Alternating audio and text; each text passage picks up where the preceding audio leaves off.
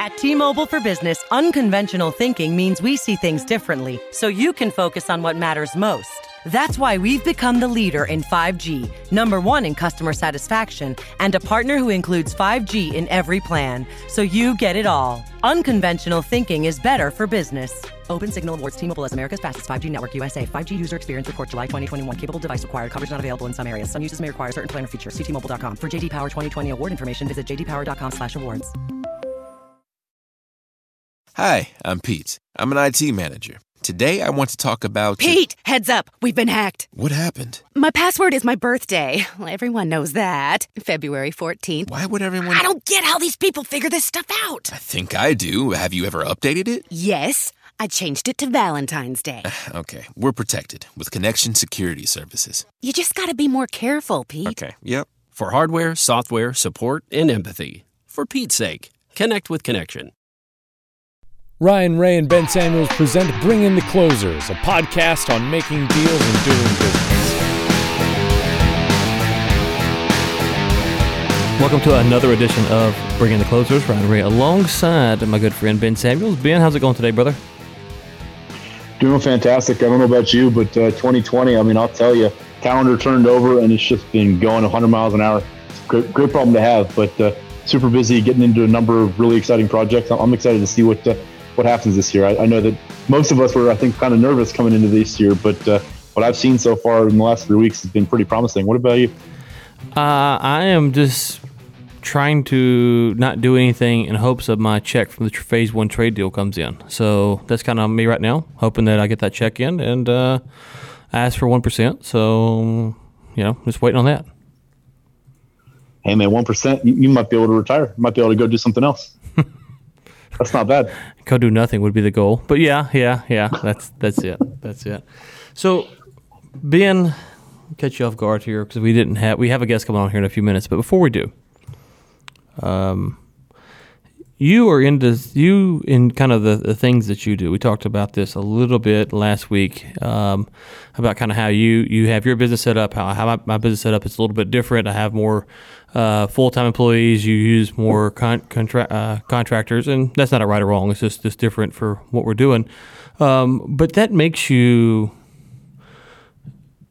be sorry, Ben's moving his TV.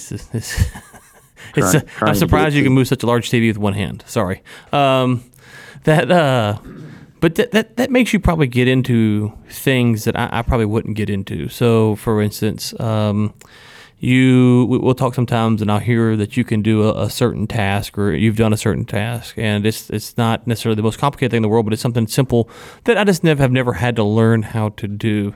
I'm curious, as someone who kind of employs we'll call it solopreneur. I don't think you consider yourself that, but you're closer to a solopreneur than you are a conventional brick and mortar, right? Walk me through, after we talked last week, maybe some of the pros and the cons of being the solopreneur. I know last week you said you like your lifestyle, you like the management that you get to deploy because you don't have to be maybe as hands-on with everyone, things like that. So but maybe some of the more pros and just some of the cons, because I've thought about that some. I go, he does get to benefit in areas because he has to he doesn't have to, but he chooses to go and learn things that I just wouldn't go learn necessarily because I would probably just hire someone to do that. So, but that does slow you down, creates a little drag because you got to go and pick that skill up yourself. So, let's flesh that out a little bit more. Solopreneur, some more pros and more cons. Yeah, that's a pretty open-ended question. There's a lot there. I think it's part of the journey, right?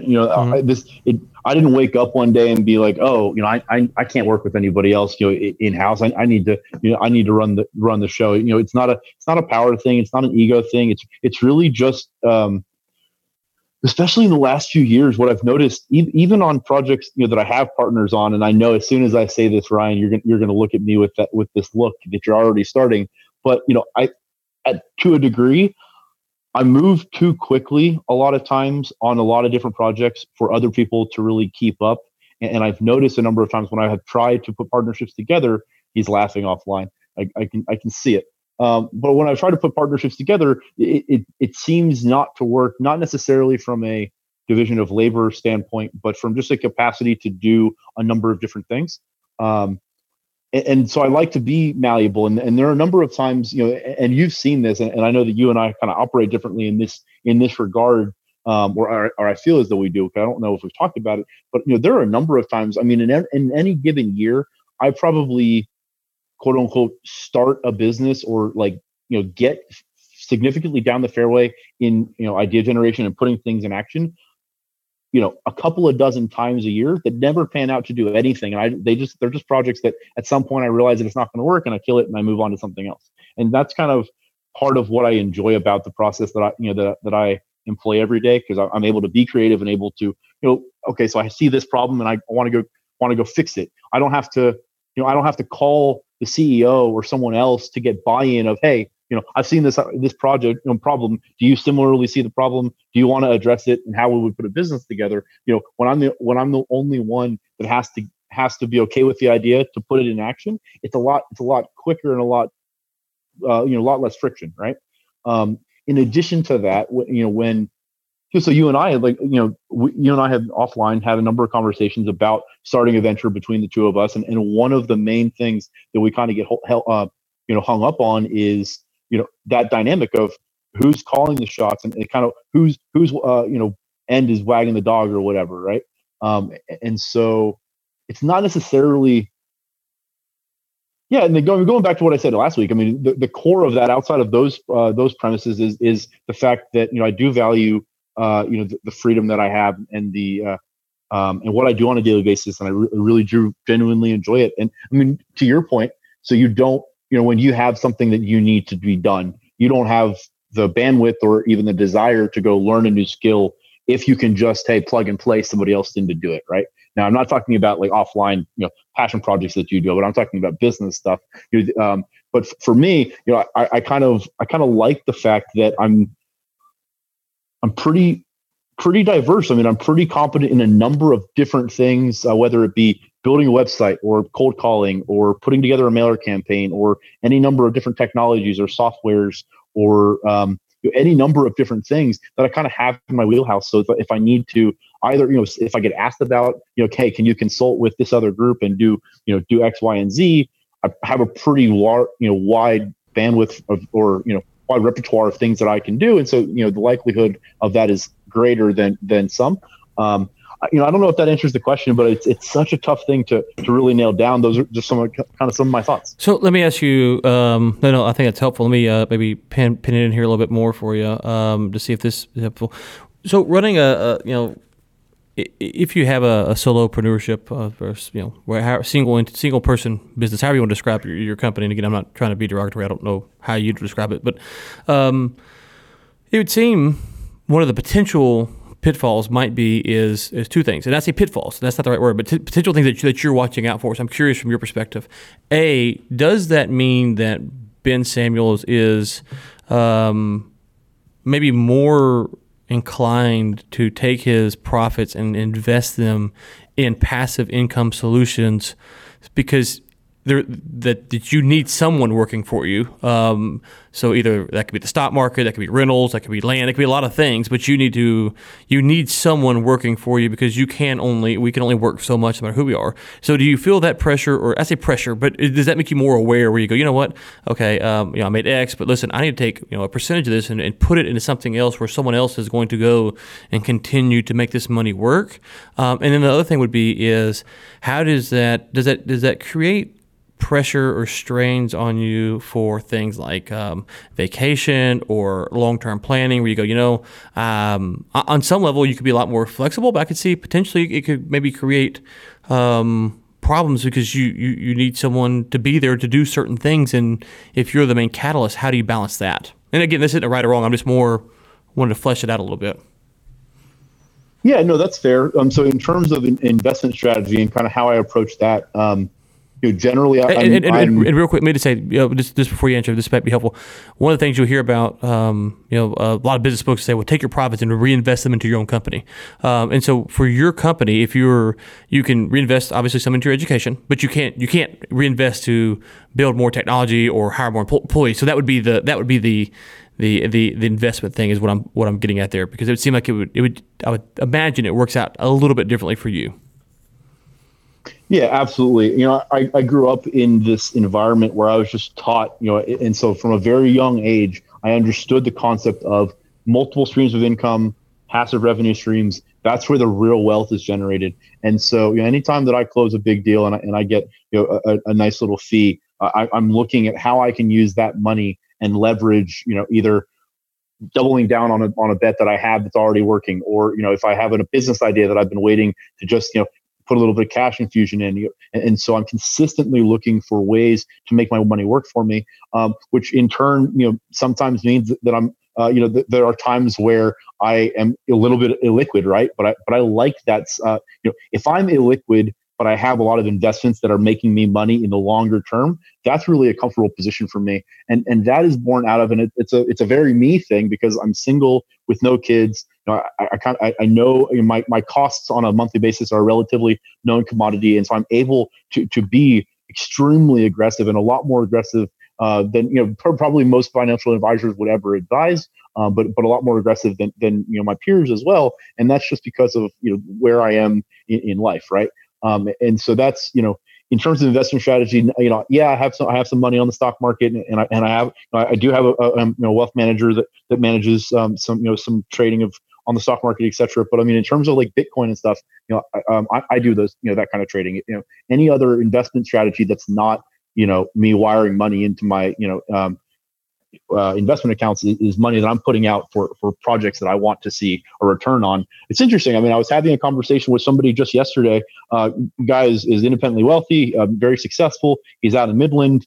He and I were talking about a couple of ideas, and one of them, if it works, it's one of those that it's a relatively new technology. But if it works, we could spend maybe $1.5 million or $2 million in the beginning. But the exit would be like a 3 to 5 year exit would be hundreds of millions of dollars. It's that type of idea that, or it could not work, and we'd be out the money. And we were talking about that, and I mentioned, I was just like, hey, something else I'm working on, and we don't have to talk about it on the podcast, but I'm working on some other business that the way that I had this modeled. If I spend somewhere between maybe $10,000 to $20,000, I think that I can put together a business that will accrue somewhere between $150,000 and $200,000 in revenue on a yearly basis, with relatively low upkeep from me. I need to hire some people to make this happen. But when I told him that, he was just like, yeah, but that's small potatoes. Like, why do I want to do that? That doesn't make any sense. Who needs to be doing that when we can be doing these things over here? And my mentality, and I think it's different than most, but if I can do that business model 4 times a year, the $10,000 model. Yeah, okay. Yeah. If I can find like 3 or 4 or 5 different businesses that I can put $10,000 to $20,000 to $30,000 in, and I can 5 to 10x the money in a relatively short order, I want to rinse and repeat that as much as possible. I mean, yeah, getting the idea that you put a couple $1 million into and then you sell to the big boy for $1 billion is fantastic. But those are the unicorns compared to what I'm talking about. And so, I'm just really, I think I look at those things very differently. And a lot of that comes from, and we've talked about it on the podcast a number of times, but a lot of that mentality comes from the people that I listen to in terms of like the Gary Vaynerchuks of the world and Grant Cardone and Tai Lopez. I mean, these are ideas that they're consistently talking about as well. And so for the listeners that are involved in that world, or have gone to like a Tony Robbins conference, none of these things are new concepts. But I think it takes a lot of fortitude, and it takes a healthy appetite for risk that I don't think a lot of people have. I candidly have a very jaded view on money just in general. Whether that comes from my history of playing poker or, whatever. Thank you for that.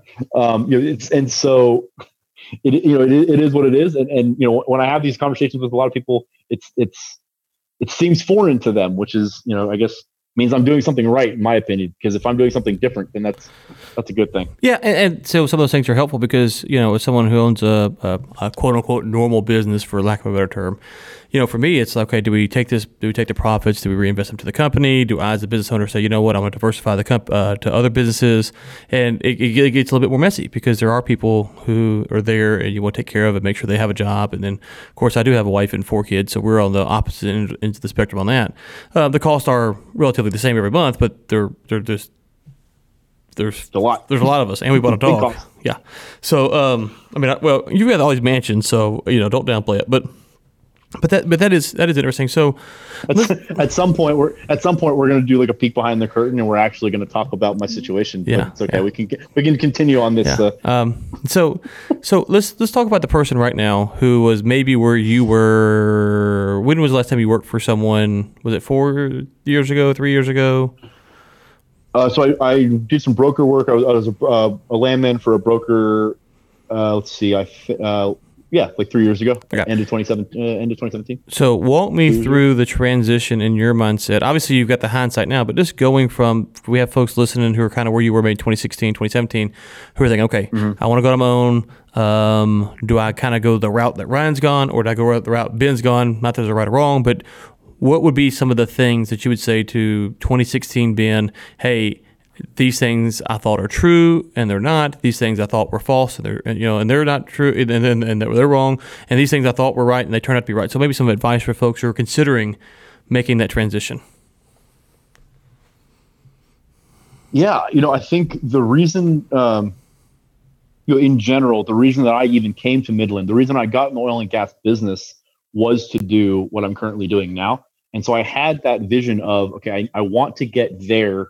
And I needed to figure out how to get there. And so when I graduated, the post BA program at Western up in Colorado, I had a job down here, but for the preceding couple semesters, I was looking around, right? And so, did I ever see myself as a company man? Absolutely not. But did I interview with most of the majors? I did. The end result of that interview process was essentially I got the answer of, yeah, you want a position that requires 2 years of experience, but we're hiring somebody, out of school. And so it's just like this chicken or the egg of how do I get in the door? And so if I had been hired by one of those firms, my career trajectory would have been substantively different, I'm sure. But, I wasn't. So I got on with a broker that was doing some work with Endeavor at the time, with the mentality of, I want to take on every single project that I'm allowed to put my hands on. I want to do every single thing I can possibly do. I don't want to be pigeonholed into a corner. And so I made sure that the broker was willing and able to get me into a number of different things when they came up. And so from day one, I started on. So I think the first thing I did in Endeavor was I was doing cessation of production reports, which is just looking through the logs of production data and marrying those with has the least lapsed or not, right? Mm-hmm. And then I was working at the time that I was in Endeavor. They were doing a massive trade with XTO, and so I worked on putting together some of the exhibits for the purchase and sale agreement for that. And then I got a chance to be in some of the meetings, that in the negotiations for that. And and so I continued to just see as much as I possibly could, and I was trying to do as many things as I could. And then I got the opportunity to go onto an acquisition project that was very unique. We've talked about it on the podcast, but just for people that haven't listened to previous episodes, I was on a project for about 2.5, 3 years where we were leasing the mineral rights under the city of Midland. And so I was in the acquisition capacity. I'm leasing mineral rights, tracts 1/10 of an acre, 1/4 of an acre at times, which is so completely different from leasing the large tracts out in the in the Permian. But also in addition to that, being inside the city, that was a whole new wrinkle. And so that gave me the opportunity to see a lot of new things. I know this is kind of long-winded and very granular, but the answer to your question is if you're trying to make your situation different and you're trying to go from where you are today to getting independent or making something for yourself, my candid advice is go to whoever you're working for now, or if it doesn't work with your current employer, find someone else. Try to do everything you possibly can, because one of the things about being, we talked about it earlier, one of the things about being a solopreneur, I don't know it's necessarily, I don't think I would describe myself that way, but let's use that word. Right. I'm not saying that for today. Yeah. For the lack of, or for the sake of the conversation, if part of that is I have a lot of responsibilities in a number of different buckets, and so while I'm consistently working with other people and reaching out to others and trying to bolster my network with other value add, there's a substantive amount of work that I have to do myself, because you can't outsource everything, right? Right. And so if you're looking to go independent in this space, you either need to, if you have the appetite to partner with a couple of people that also want to do something different, but if you're really trying to do your own thing, I think the key is try to learn everything you possibly can, and it takes a lot of work and it takes time. It's not something that happens overnight. It's funny you say that, because one of the things I've told people in the past is that maybe I mentioned the show or not, I don't remember. If you want to, if you want to get a raise or get a promotion rather, the most easiest way, in my opinion, is to get your boss promoted, and the best way to do that is do everything in your power to make your boss's job easier. Because when you do that, you start to assume some of the responsibilities that your boss has. Your boss looks better, they get moved up a notch, and then the most likely person to get promoted is you, because everyone realizes that you have been starting to do these jobs, and then they start coming to you, and so essentially what you're saying is, if you don't get promoted, you want to go on your own. Kind of deploy that model where you're at now, and then when you're ready to branch out, you have that you have kind of more of a foundation than if you say, well, I'm really good at sales, I'm gonna go be the CEO of an E&P company. It's like, well, you probably need to get some technical background before you go out there and take that down. Absolutely. Okay, Absolutely. So we do have on a guest today, Ben. I guess we hadn't had is this the first guest of the year? Ryan, yes, okay. So we have on Ryan Hunt, founder and CEO of Rig Callout. Ryan, how's it going today, sir? It's going good. Can you guys hear me? We can hear you loud and clear. Loud and clear. Yes, sir. So Ryan, why don't you kind of give us a quick background of what is Rig Callout, who is Rig Callout, or however you want to describe that, who you are, and kind of let our audience know of what you guys do. Yeah. So we are a software company. We connect the entire supply chain of the last mile of delivery in oil and gas. So any good or service that is being transported from a stocking point to a rig site or a right of way or an offshore shipping port, we can give full visibility to any upstream, midstream, offshore, downstream, whatever you want to call it. We can give them total visibility over that process and digitize it at the same time. So it might seem like an obvious question for you, but for folks who aren't familiar with maybe this part of the business, what made you decide that this was the product to bring to the market at this time? We've started the podcast, right? Yeah. Yeah, we have. Yeah. Okay. Good. I was listening to the tail end of your last call, and I was relieved that I'm not the only one that feels that stuff. So anyway, I'll get to it. I wasn't expecting to jump on that fast, but anywho, really my genesis story was this was a major problem in oil field sales. So I spent about 10 years in the pipe business. So we delivered downhole tubing and casing out to drilling rigs and completion rigs. And then we delivered line pipe out to pipelines and gathering systems. And it is such a complicated process to get that stuff out to location, because you're not utilizing FedEx or UPS. You're shipping 30 semi-truckloads worth of pipe out to a remote location in the middle of nowhere with, directions that are hilarious. They're humorous. And so, you spend such a great deal of time making sure that, the trucks are getting loaded, that you actually have trucks picking up, that they're getting loaded in an adequate amount of time, and you're getting them out to location. And, and stuff happens. Stuff happens out of your control. And when stuff happens, it starts to distract you. You spend an enormous amount of time just being pulled away from, your job as a salesperson, and cultivating those relationships and focusing on where's my truck. And it always fascinated me why, I can find my wife or kids anywhere on the planet in 5 seconds, but you can't tell me where $1 million worth of pipe is, traveling across the country in a truck with an iPhone in it. And so long story short, I got out of the business in 2017, naively thinking I could add some flexibility into my schedule by helping my wife grow her company. She is also an entrepreneur and has her own company, which is about 7 years old now. She was kind of pivoting the company to kind of focus on a different type of service or value add. And I was going to help her do that. And it's not in oil and gas.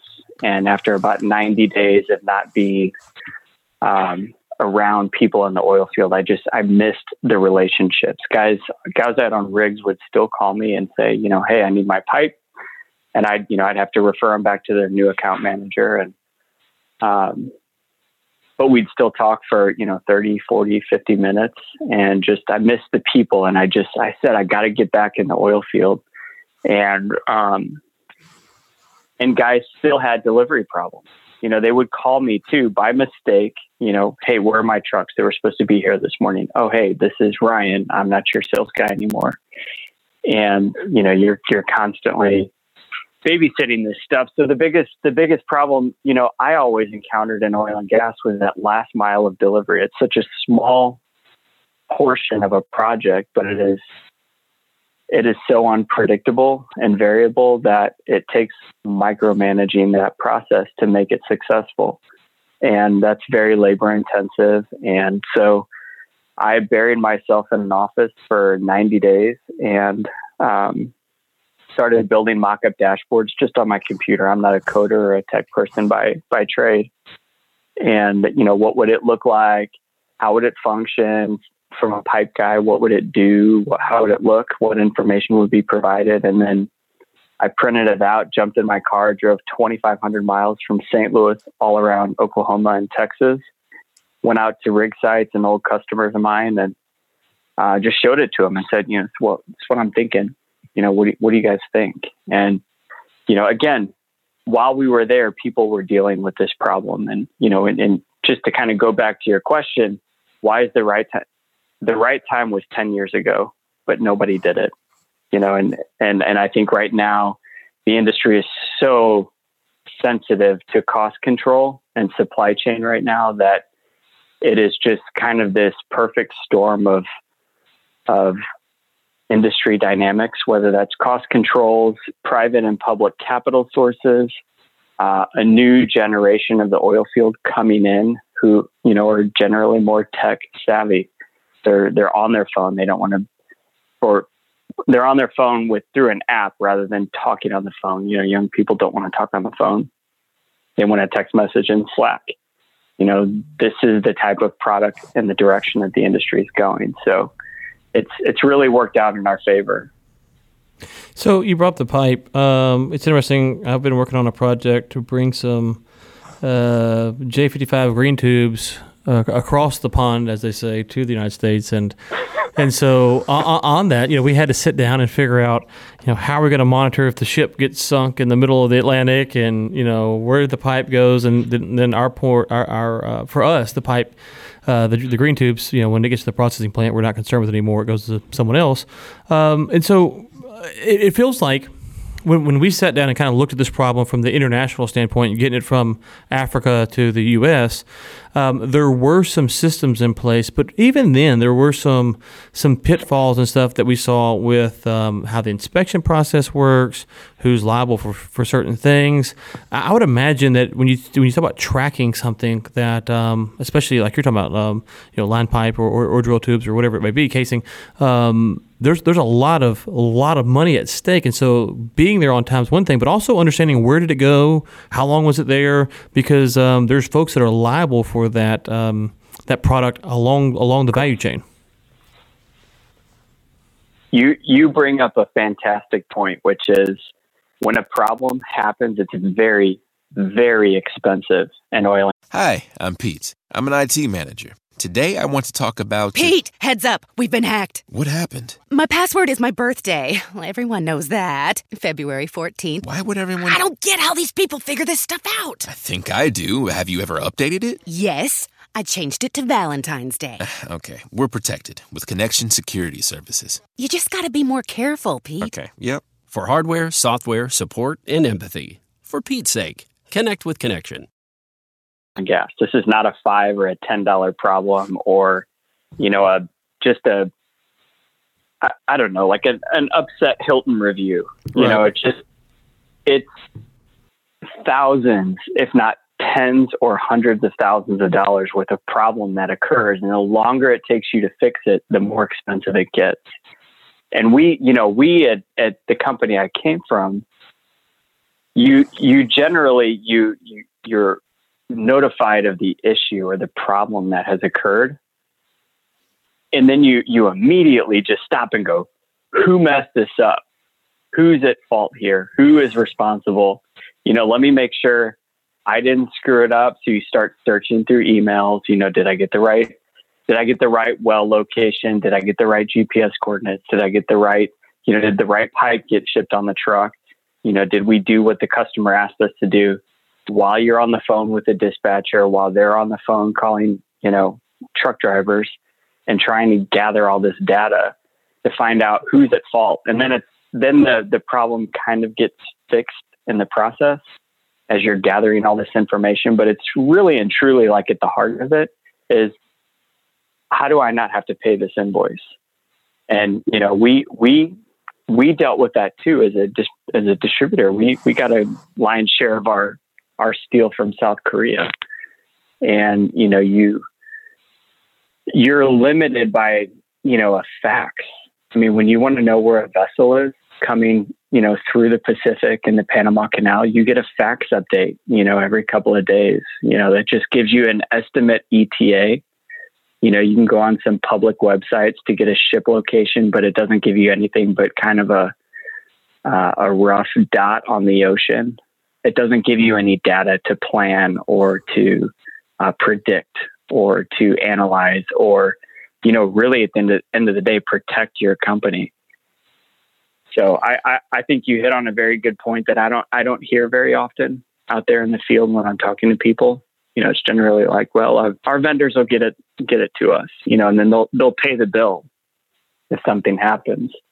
But how do we mitigate that altogether for everybody? Because that drives costs down. You're going to pay that anyway. Your vendor's going to cover that $2,000 or $3,000 or $4,000, but they're going to find a way to build that back into a cost of goods and recoup that loss at some point. Or they're going to spend countless man hours trying to hunt down the person that was responsible internally for that and recoup that. So again, you spin your wheels trying to collect a bunch of ghost money somewhere, and it's not a very efficient process.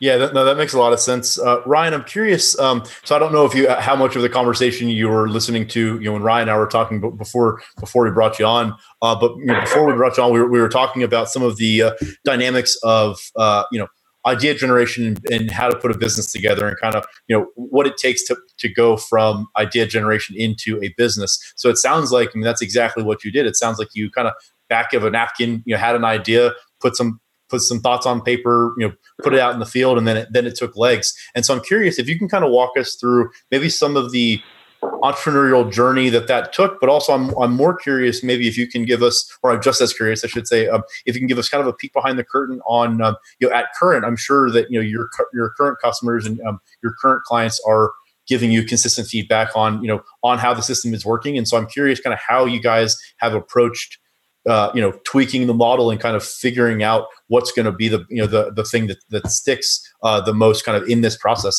because it is a new space and you guys are kind of figuring this out as you go along. So I'm just kind of curious what you can give us about that. Yeah, it's always interesting to look back on the early days, because it seems like it was yesterday, but it also seems like it was 10 years ago. When you kind of go from this, wow, I just left a really great paying job that I really enjoyed, to help my wife with her company. And, while this is fun and interesting, this is not really where my passion lies. And so when you bury yourself in an office and you kind of, develop that napkin plan, when you do, I am the poster child for every reason that people don't start companies. It's, I don't have a tech background. I'm a pipe salesman running a tech company right now. I have had no investor network. I don't know anything about running my own company, but really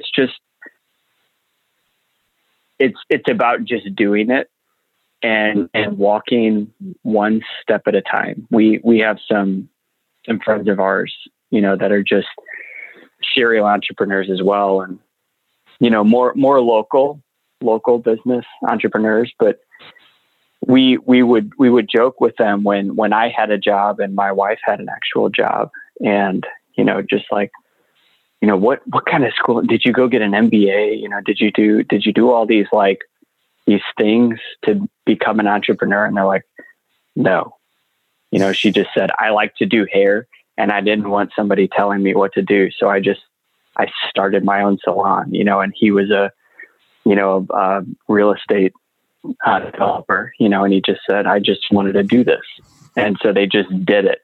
And I think that's kind of the thing that you have to understand, is that you just kind of do it and you learn as you go. It's like Lewis and Clark. You start on the east side of the country and you work your way west.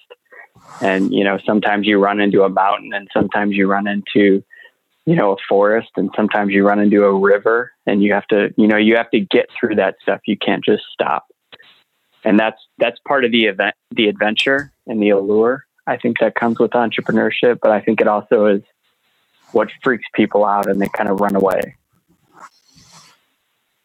That makes a lot of sense. Actually, Ryan, Ray, I've got a question for you. So given what Ryan Hunt just said, in your business, you have clients that are depending on you to be the expert that gets it right the first time, that knows the process. And so you don't have the bandwidth or the ability to kind of like what Ryan was talking about, like figure it out as you go along and have kind of a little bit of a capacity for error. Although I'm sure there are mistakes that are made, whatever. But I'm curious kind of how you see what Ryan just said in the prism of R Squared.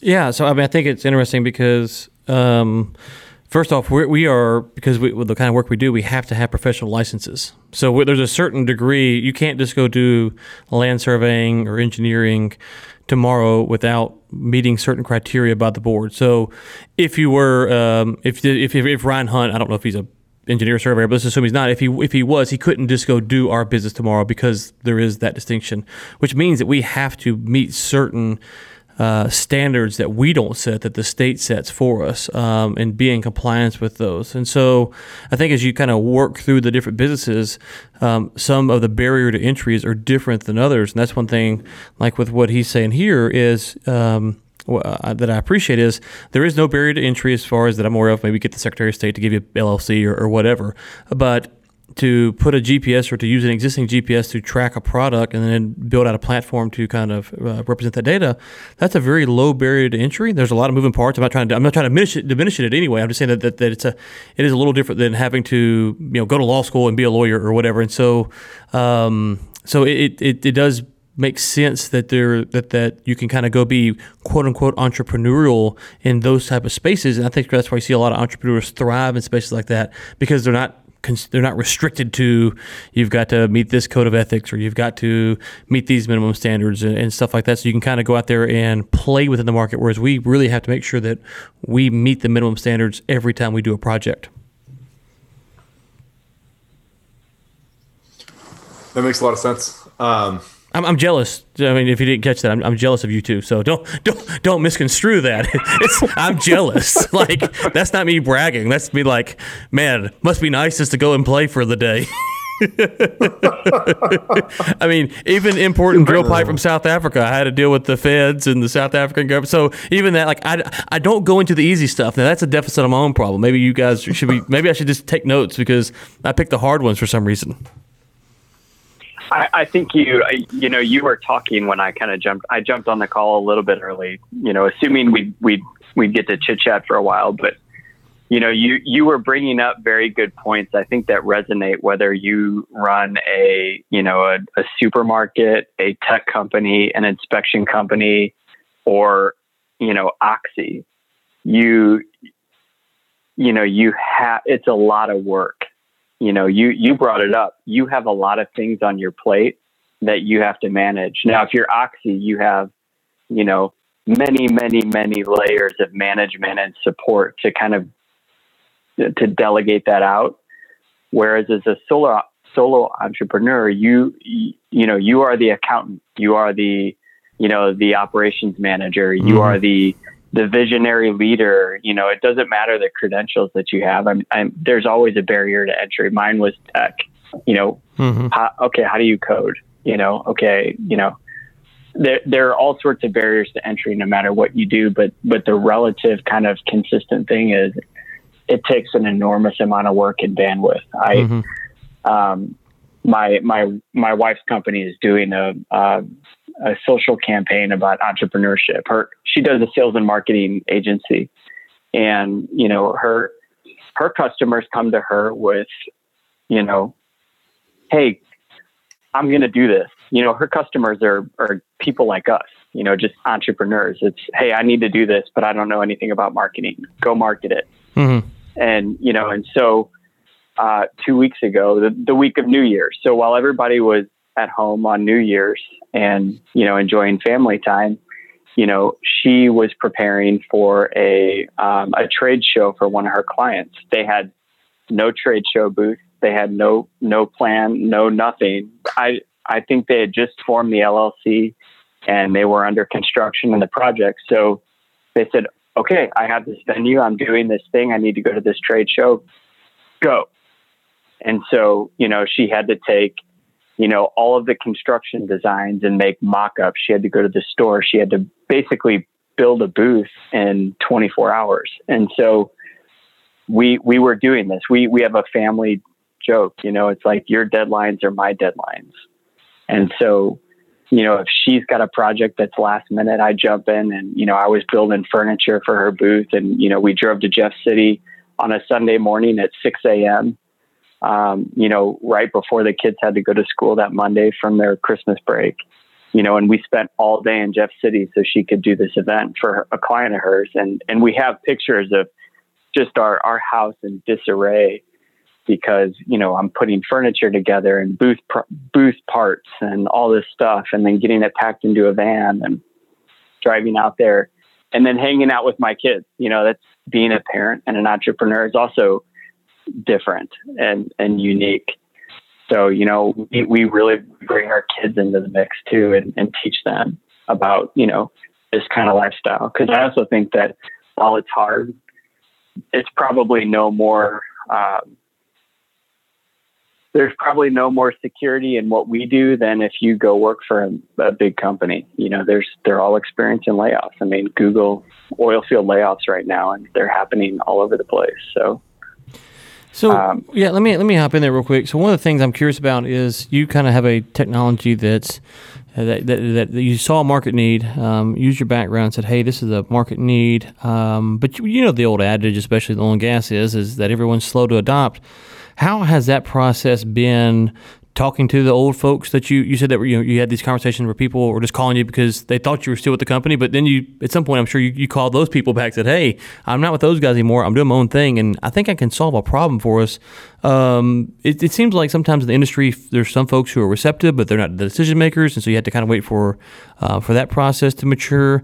But with what you guys do, if you can save money, make sure things are a little bit more efficient, have you found that the industry's been pretty accepting, or have you had to work on the messaging to make sure that you might have thought the messaging was this, but you found out that no, they really want to hear this. The result's the same. It's just how you present the information. It's all of the above. I mean, I also think that's a component of entrepreneurship is you kind of, you learn as you go, and you're always learning. And that's the neat part of a small company, whether you're a startup or whether you're a 15-man company. It's about making decisions quickly and moving through that. I just working for big companies in my past, you just kind of, you get stuck. It's kind of, okay, we need to control these costs. We need to cut this. Okay, we're going to have a meeting next week. We'll get everybody in the room, and then we'll get it into management, and then we'll approve it by the board. And this stuff takes, this stuff can take months. I mean, that's why you see these 12, 18, 24-month sales cycles. For me, we have outside salespeople, and it was, boy, when I get to Dallas and I go there and I have a meeting set up right after lunch, and the guy kicks the meeting back an hour, when I'm sitting in the parking lot of his building and he needs to push it off because a meeting ran late or a lunch ran late, it takes me forever to find, companies in our pipeline or within our CRM that are local. So we called Salesforce and we said, hey, this is our problem. This is a challenge that we're having. How can you fix this? It's everybody in our database within any proximity that you're looking for. So, hey, I think I can go cold call in a 1 mile radius, and Salesforce will tell us everybody in our database within a 1 mile radius of where the salesperson is sitting at that moment. And we had that rolled out in days.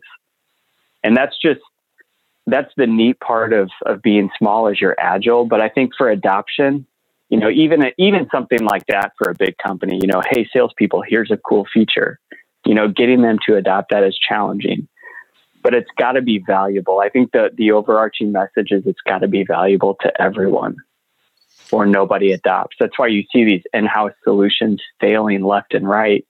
In some cases, we've talked to companies that have built something similar to Rig Callout, and they're 5 years into this process and they can't get adoption, even internally or externally, because it provides no value. It just sounded cool and they threw a bunch of money at it, and they're so deep into it that they can't really turn around. And, they're basically just feeding pouring water into a bowl with a big hole in the bottom of it. So I truly believe that messaging is a little bit of it, but value is everything. You can't be the something of something all the time. The LinkedIn of the oil field. It's why would I go use the LinkedIn of the oil field when everybody in the oil field is on LinkedIn? I think that's some of the problems that you see out there now is there's so much of everything. It's right now, the big kick is to be the Uber of the oil field. There's already Uber. There's already Uber Freight, and there's also like 8 or 9 knockoffs of Uber Freight. So Then it becomes, well, where do I go? What do I do? And there's this confusion and they get apps fatigue. It's like, holy cow. It's like, who can solve my pain? Who can make my headache go away permanently? And that's who I'm going to go with. And I think it's really just that simple. If you can come up with a solution to a real problem that people have and build a business around that, then it just takes hard work and time.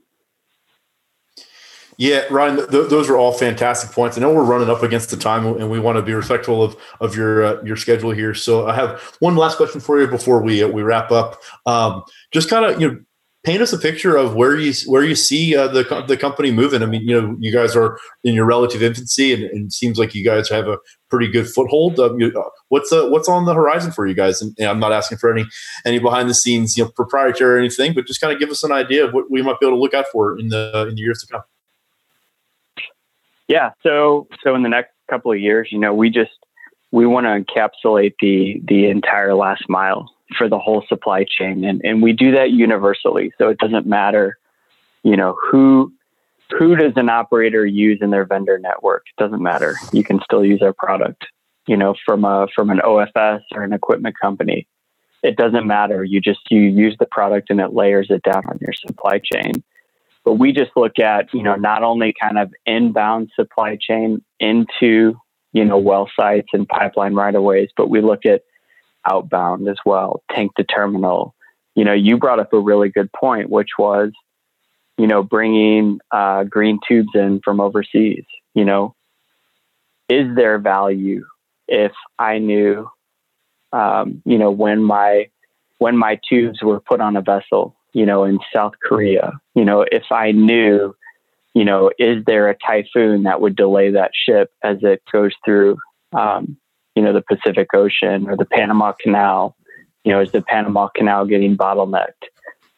Coming into the Port of Houston, is there a Gulf hurricane that could delay that? And if so, how long? What's on that ship?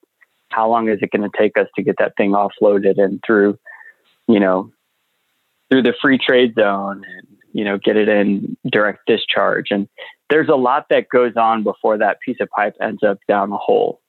And that as well as, everybody else. But I think trying to capture that whole process of, manufacture to processing to rig or pipeline right of way. And then, you got to get that stuff out of there too. So, capturing that whole process, but then analyzing the whole thing to make the industry better. I really have a chip on my shoulder to make this industry more efficient and more visible, so that it thrives regardless of, who gets in office or, what happens in this process, or do the capital markets start drying up? Well, it doesn't really matter if you're drilling in cash flow. So I think that's our long-term strategy, is to make this industry better, because it's such an amazing industry full of people that, can virtually overcome any problem. I mean, the Saudis tried to kill us and we made it. We're here today. And, we saw, a major crisis in 2008. We're here today, extraction is not efficient. Great. Somebody created fracking. That has essentially made us energy independent. We have $2 gas at the pump because of these things. We have cheap athletic clothing. We have cheap plastic. We have all these things available to us because we're just so good at what we do. And if a problem comes up, some entrepreneur is going to take a chance and figure it out. And that's why I love this industry. Okay, well, Ryan, why don't you tell everyone where they can find out more information about your company, connect with you, check out what you have going on social media, or if you have an event you want to plug or promote that you might be attending here soon. Yeah, so you can find us at rigcallout.com. We have a huge LinkedIn presence. We're always on LinkedIn. We're on Facebook. We're on Twitter. We're on, every social network that's out there. We're always available, just like anybody in the oil field. All of our numbers are online. All of our email addresses are online. You can chat with us. You can call us. You can email us. We're very accessible. Okay, well, thank you so much for coming on, and best of luck to you guys. I'm sure we'd love to get you on here in a few months to figure out how things are going and how things are progressing as the industry trucks along.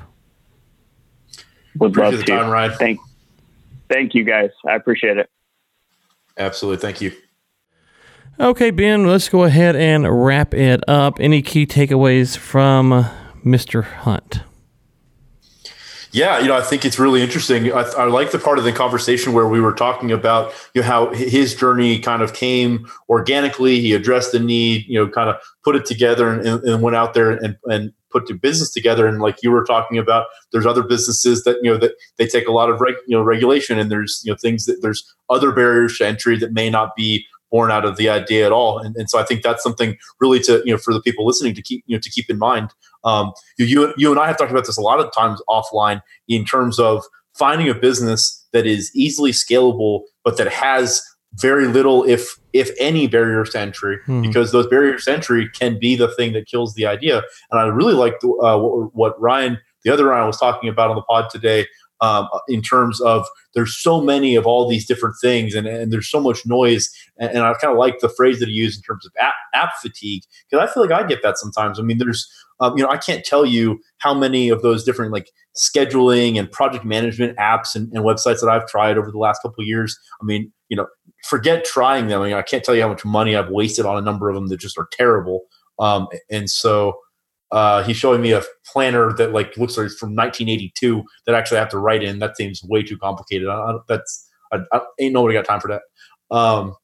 But no, I like that because he's absolutely right. There's so many things out there that are so duplicated that it really becomes, sometimes it's who has the biggest pockets. Sometimes it's who executes the strategy the best. But a lot of times the guy with the biggest pockets is going to buy the other guy out. And so it makes it complicated. So that's kind of some of my thoughts on kind of what he was talking about today. Yeah. I liked it a lot. Yeah, and one clarifier on the barrier of entry thing. I wasn't saying that one high barrier to entry is better or worse. My only point is me and you cannot go open a law firm tomorrow, no matter how much we want to, because we're not lawyers. We could go start a tech company tomorrow. That doesn't mean one's a better company or worse company. There's just because of that, there's just fundamental differences. And so when you're thinking about opening a business, if you want to open a tech firm, you can't go be a real estate agent tomorrow without a license. So it's not a one's better than the other. It's just that there is certain things that you literally can open up tomorrow, and some things you can't. And just that does because if you are governed, as we are, by surveying and engineering boards, there's certain things we have to be in compliance with. And as I said, I'd much rather be able to kind of run. But don't you? Go ahead. But don't you sit on all those boards? Don't all those people answer to you? Boy, you're going to get me. Yeah, we had to cut that. Oh, good Lord. I'm done now. They're going to pull off our licenses. We love the boards. We love all the boards. We appreciate all the boards. The boards are great. They're magnificent. They're the best boards ever. Boards around the world look to our boards and go, why can't we have boards like that? So as someone who loves boards, am I not helping? You're not helping. No, I love the boards. I love the boards. No. So anyway, so I want to be clear. I wasn't being derogatory about or saying that what we do is better what you guys do. So I'm just saying it's just, again, me and you cannot open a law firm. That's not because we have capital restraints. That's because the lawyers made the law that it prevents us from legally opening a law firm. You're right. Can you imagine if the two of us opened the law firm together? Dude, we'd win every case. We would dominate. Let me tell you something. I beg for the day. I beg for the day that I get to represent someone in court. I will have so many motions and arguments. They will take me out in handcuffs because I will be going on about something and probably get myself thrown in jail. So yes, I look forward. I'm having flashbacks of my cousin Vinny. So, Ben, I know we're a few weeks out from NAPE. You will be down there. Are you going to NAPE this year? I can't remember. Sorry. It's a joke. Tell people when you'll be down in Houston for NAPE. I'm actually going to be in Houston for the first 2 weeks of February. I'll be at NAPE. Then the next week is the Produce Water Society Conference. Would love to meet with some people that are going to be down at NAPE. And then the week after the Produce Water Society Conference, there's the Permian Basin Water and Energy Conference here in Midland. So I'll be at that as well. And so I'm going to be jumping around a bunch, but for a man who came on this podcast and railed against conferences, he sure is going to a lot of conferences. So I look forward to the post-conference recap session that we get to have where you complain about the deficiencies in oil and gas conferences. So I am looking forward to that. Listeners, I hope you are too, and we will talk to you next week.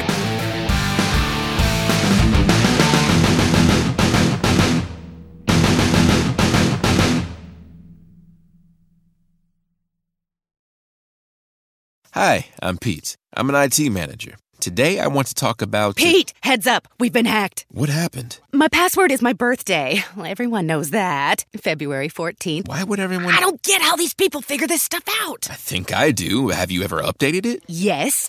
I changed it to Valentine's Day. Okay. We're protected with Connection Security Services. You just gotta be more careful, Pete. Okay. Yep. For hardware, software, support, and empathy. For Pete's sake, connect with Connection. You might have noticed a change in your neighborhood lately. Yep, Sprint stores are now T-Mobile stores. Now that Sprint is T-Mobile, you get more coverage, value, and benefits than ever before. We've invested billions to bring our 5G from big cities to small towns across America. And great coverage is just the start. From high-speed mobile hotspot data to weekly deals and giveaways, our customers get tons of great benefits. Head to your new T-Mobile store to learn more. Qualifying service and capable device required. Coverage not available in some areas. Some uses may require certain plan or features. See T-Mobile.com.